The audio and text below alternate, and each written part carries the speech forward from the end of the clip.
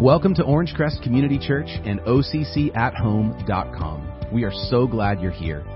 At OCC, our mission is to invite people to take their next steps with Jesus. And so we pray that through our time together, you're encouraged and challenged to move forward in your relationship with Jesus Christ. Thank you so much for listening.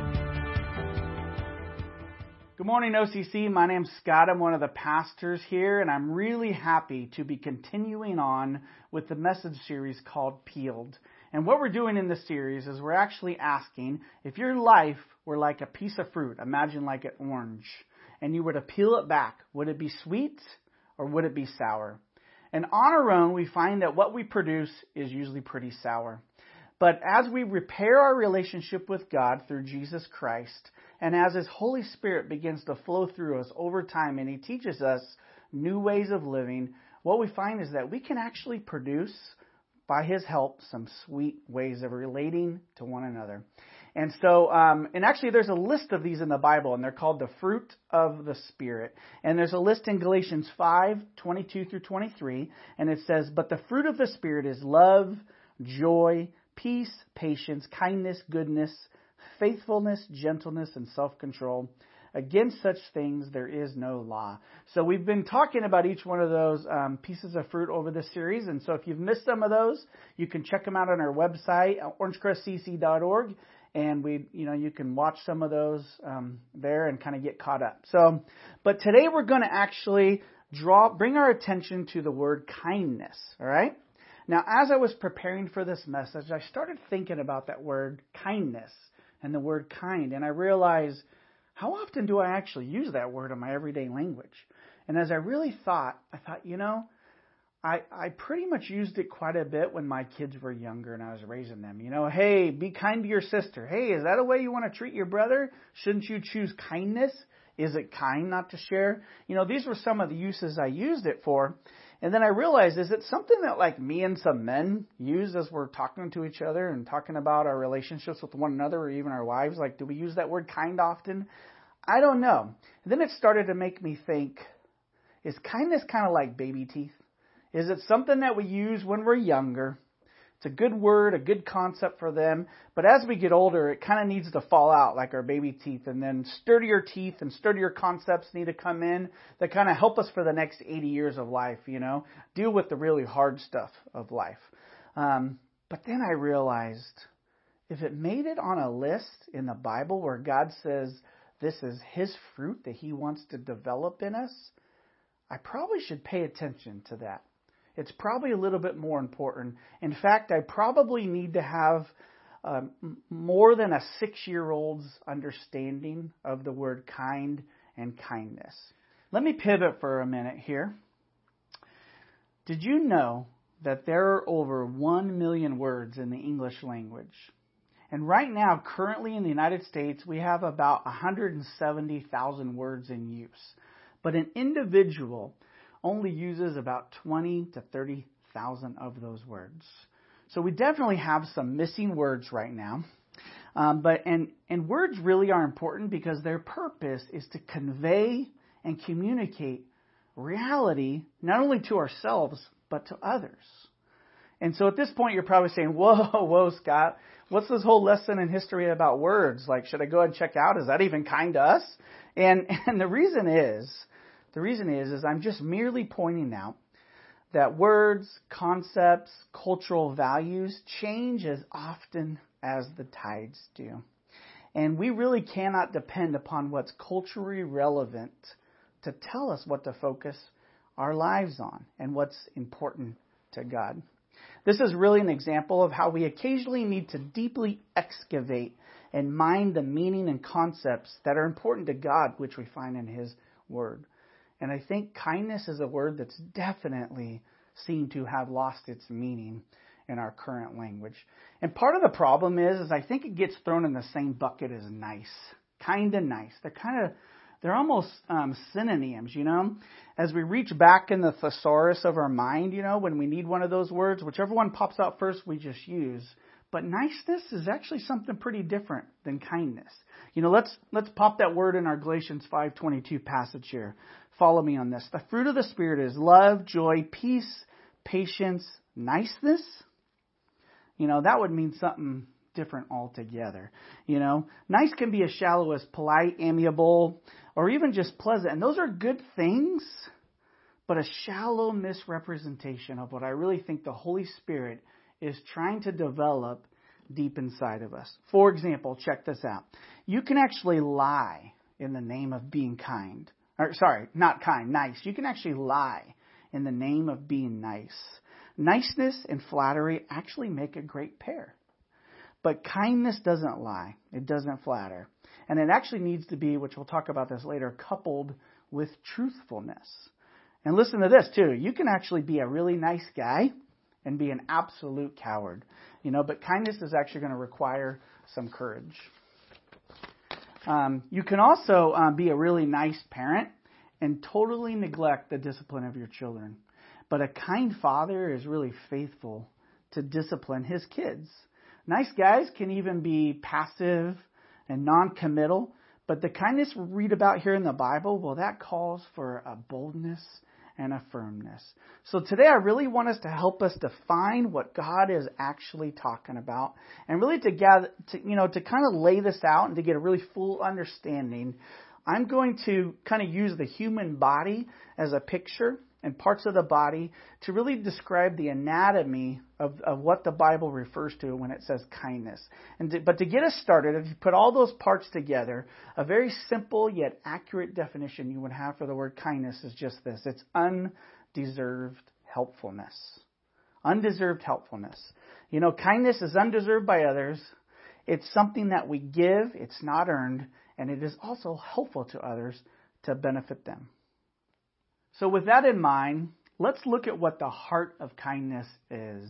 The heart will be our first piece of this whole anatomy of kindness that we're going to talk about. And when you look at the heart of something, we're really talking about the motive, kind of what drives and gives life to something, just like our heart gives life to our body. The heart is kind of the why behind the what. Niceness can have any number of motives behind it, but this type of kindness the Bible talks about can actually only have one motive, and that is love. The heart of kindness is love. And this is the motive that's actually behind God's kindness towards us. Check this out in Titus 3, verses 3 through 5. For we ourselves, this is us, were once foolish, disobedient, led astray, slaves to various passions and pleasures, passing the days in malice and envy, hated by others. Check that out. Hated by others and hating one another. Neither kind nor nice. But when the goodness and, listen to this phrase, loving kindness of God our Savior appeared, He saved us. Not because of works done by us in righteousness, but according to His very own mercy. Here we see that phrase, loving kindness, to describe what was behind God's actions to save us. This pairing of love and kindness is really a pattern you see in the New Testament. When kindness is mentioned, you can bet that love is being talked about as well there. And God didn't really just wait for us. Think about that. He didn't just wait for us to earn His kindness. He initiated kindness, even when we did nothing to deserve it. Yet having received God's kindness in that way, we often don't dispense kindness in the same ways to others. We actually reserve our kindness for those who have earned it.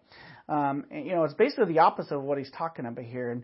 And here's a great example in my own life of where this is true. It's actually something that I've really been trying to work at over the last few years. And it's how I treat customer service representatives, especially those on the phone. If they're polite, if they're helpful, then man, in turn, I am also very polite and helpful, and you're going to see a great side of me. They're going to say, boy, that was a kind and nice man I just spoke to. However, if the person on the other end of the phone is rude, unreasonable, doesn't know what they're talking about, and is actually blocking my goals, you may see another side of me. And I don't like that, but this is when, when you peel back, instead of the fruit of kindness, what's really underneath turns out to be pretty sour at times. And so, this is not just something that occurs with strangers on the phone, though. This actually occurs with our spouse, our kids, our neighbors, our friends. And right now, especially right now, tensions are high. between people, between our neighbors, between our coworkers, between people at the store, based on how close you stand to people in line, or, based on somebody's ideology about wearing a mask or not. There are plenty of opportunities for conflict right now. And check out what Jesus says about this whole phenomenon in Matthew 5:46 through 47. He says, "For if you love those who love you, what reward do you have? Do not even the tax collectors do the same?" And in this time period, tax collectors were pretty despicable people. "And if you greet only your brothers, what more are you doing than others? Don't even the Gentiles do the same?" And Gentiles were people who didn't follow God. Jesus is basically saying, look, you show kindness to people who are kind to you. That's great, but you don't really need a relationship with me to pull that off. Think about that. You don't really need a relationship with God to pull off being kind to people who are kind to you. So God knows something that's going on in reality, which we experience every day, which is we aren't always kind to one another. So does that mean we're never going to be kind to one another in response? Something has to change here.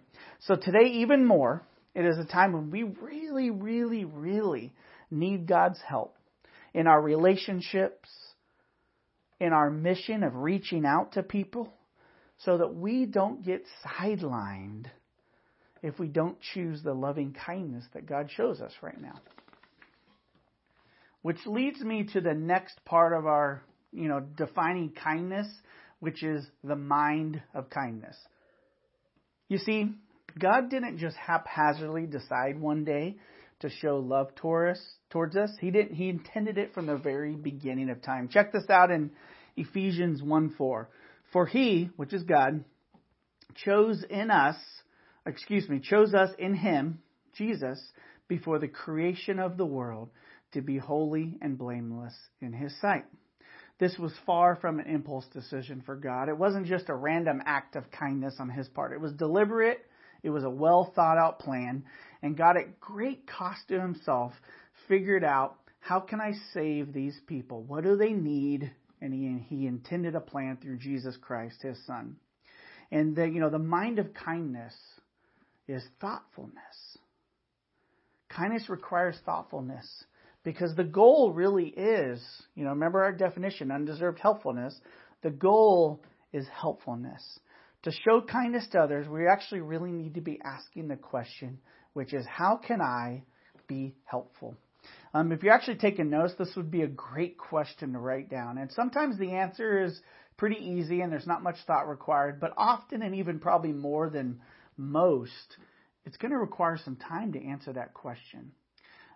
This reminds me of a story. Years ago, my sister-in-law, my wife's sister, actually was diagnosed with brain cancer, and it was pretty bleak. In fact, she actually died from her disease.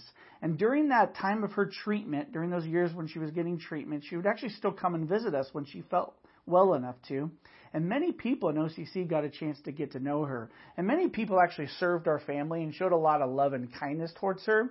And to all of you, we say thank you from the bottom of our hearts. And not to disparage anything that anybody else did, but I really do want to focus in on one person's story during that time just to illustrate this idea of thoughtfulness. There was a woman at our church who got to know Nicole. And she really thought through, how can I really care and love for Scott and Penny? Her options were pretty limited to her based on their relationship and what she could do, because at that point we just wanted her healed, but she knew that what she could do is she can begin praying diligently for Nicole. And then, in fact, she actually led her 2 children to begin praying for Nicole and Nicole's kids, our niece and nephew, who were actually about the same age and gender as her kids. Those kids even began to gain a heart for my niece and nephew and started writing them letters, and they became pen pals during that time and even after a bit. And then when it came time that Nicole did finally pass, this woman, as well as many others at our church, at their own expense and at her own inconvenience, traveled a very inconvenient distance, which required lodging and some expense towards this, just to sit with us at the memorial service. This was incredibly kind. This was incredibly thoughtful. Like I said, she really sat down and thought, how can I serve and love Scott and Penny and Nicole and Nicole's children during this time? And this sort of thing really has a huge impact on our lives when we experience it, because it allows us to kind of taste and really see the nature of God's undeserved love towards us, which He's trying to deeply incorporate in our own lives. And this has a lasting impact. Now, if you're like me at this point, you're thinking, hey, I want to be helpful, but how do I always know what to do? It's great that woman was able to figure that out, but how do I know what to do? And this question really leads me to our next concept, and that is the ears of kindness. If the goal of kindness is really genuine helpfulness, then it really will require thoughtfulness, and thoughtfulness requires time. And one of the reasons it requires so much time is that we don't have all the information. God knows, the heart, the mind, the desires of mankind, but we don't really have access to all that data. Listen in Proverbs 20, verse 5. It says, "The purpose of a man's heart is like deep water, but a man of understanding will draw it out." So, when we try to contemplate someone's heart and how to help them, it's kind of like staring at a lake, a very deep lake, and trying to figure out what's down beneath. It's actually really hard to see, if not downright even mysterious, what's at the bottom of the lake. So to understand the heart, it requires drawing it out. And because of this, we actually need to have ears of kindness, which is simply listening. For many years, I actually had a really scary heart condition. My heart would suddenly start beating at almost sometimes 300 beats per minute. And so, as you could imagine, I ended up in the ER and multiple times with multiple follow-up appointments, cardiology appointments, different Holter monitors, different EKG readings, and stress tests. And they could never quite reproduce what would happen to me quite frequently for about 20 years, but about 13 years of really trying to track it down. They could never quite reproduce it. And for some reason, my account of the story wasn't something they were necessarily interested in hearing. They wanted to see it. And so for almost about 13 years of tracking this down with doctors, they just chalked it up to anxiety and told me I just had anxiety. Now, I knew what anxiety felt like, and I knew that this wasn't anxiety. But one day, I finally had a doctor actually listen to me. In fact, he listened so well and asked so many questions that he was able to give me a proper diagnosis and get me into the proper treatment to cure this situation, which actually changed my life for the better. I no longer have that problem, and my life is no longer at risk, apparently. So it's really important to listen. And our ability to act with thoughtfulness towards people and towards those around us will really be limited if we don't take the time to listen. How can I be helpful? It's a great question to ask ourselves, but it's also a great question to ask others. But drawing out understanding isn't just a simple two-step process. I think, then I listen. Hey, I'm done. I got my plan. It's more like a cycle. Okay, and this is really important to understand. It's you think, you ask questions, you listen. You think, you ask questions, you listen. It's mind, ears, mind, ears, mind, ears. And as we do this, our understanding of what would truly be helpful really begins to increase. And then as a result of this, we can dispense kindness in a very intelligent and beneficial way. When it comes to dispensing kindness, we have two ways we can do that. And the first of those is with the mouth of kindness, which is our speech. In Ephesians 4, we can read a really rich summary of what kind speech really should and ought to look like. And here it is, Ephesians 4. I'm going to read verse 25, 29, and 32. And it says, "Therefore, each of you must put off falsehood and speak truthfully to your neighbor, for we are all members of one body. Do not let any unwholesome talk come out of your mouths, but only what is helpful for building others up according to their needs, that it may benefit those who listen. Be kind and compassionate to one another, forgiving each other, just as Christ God forgave you. So two things really stand out in this verse, and it's that our speech should be truthful and beneficial. So truthful in that we are urged to, as the verse says, put away falsehood and speak truthfully. When we wander into falsehood, we're actually wandering away from kindness. Truth is a basic ingredient of what kindness is. And here's kind of that tension, is because truthfulness isn't, even though it might be kind, it may not be nice. And I can't tell you how thankful I am for the many times a very gracious and wise, loving friend has come to me in a thoughtful, considering my needs manner and risked a nice, amiable, polite kind of relationship in order to correct me on a pattern in my life that could be detrimental for my life. And so I appreciate the fact that people have had not nice conversations in order to be kind and truthful towards me so that I can grow and change. But not only do we only need to be truthful, we also need to be beneficial. And the passage says, stick to speech that is beneficial and helpful for building others up. Not only do words need to be truthful, but they also need to be helpful. And it's building others up, not tearing down. If you basically decide to rattle off every truthful thing that comes to your mind with people, you will be characterized as someone who tears down. And it would actually be much more nice just to remain silent.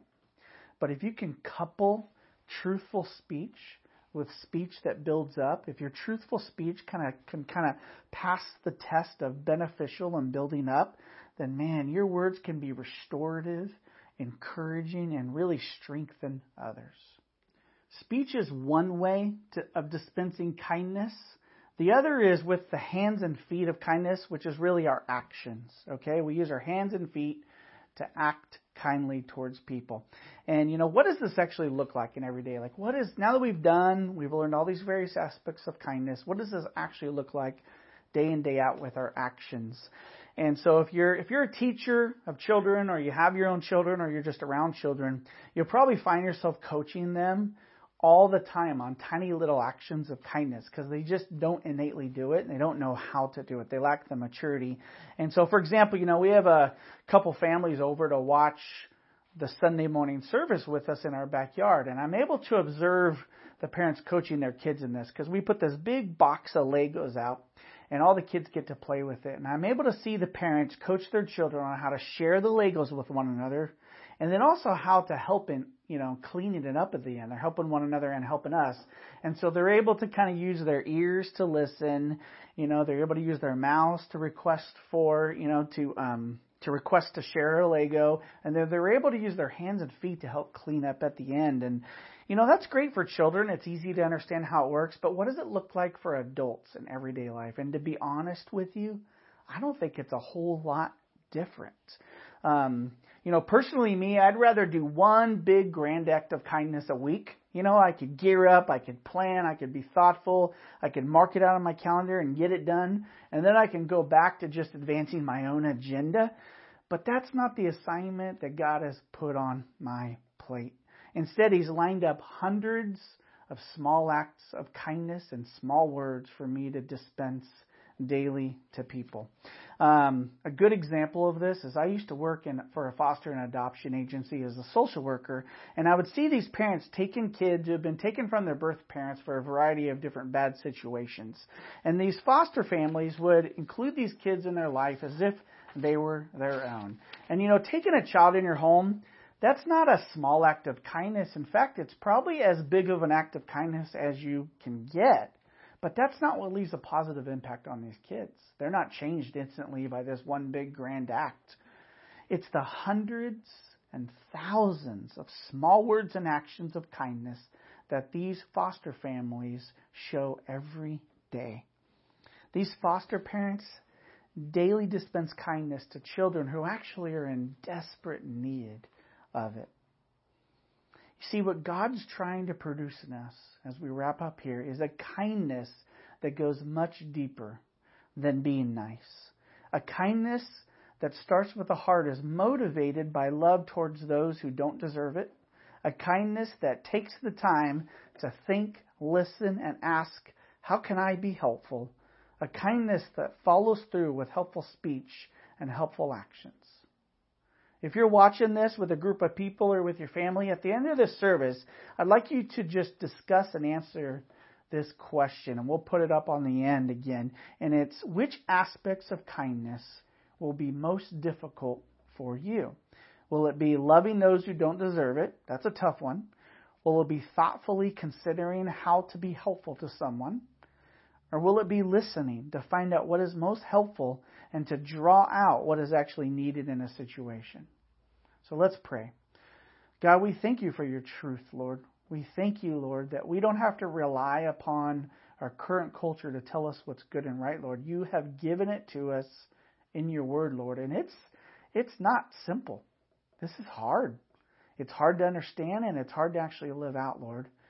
But Lord, we know that you are faithful as we walk with you, as our relationship with you is repaired through Jesus Christ, and we begin to be obedient and walk with you. You will flow through us these fruits, Lord, of your Spirit. And kindness is one of those, Lord. So help us, Lord, to live this out. Help us to take our next steps. And thank you, Lord, that we don't have to wait around for people to be kind to us, for us to be kind towards them. Help us to do that, God. In Jesus' name, amen. Thank you again for joining us today. We pray you were encouraged by the message and equipped to take your next step with Jesus. Visit us online at occathome.com to learn more about how to connect with us. And join us again next week for another Orangecrest Community Church podcast. Have a great day.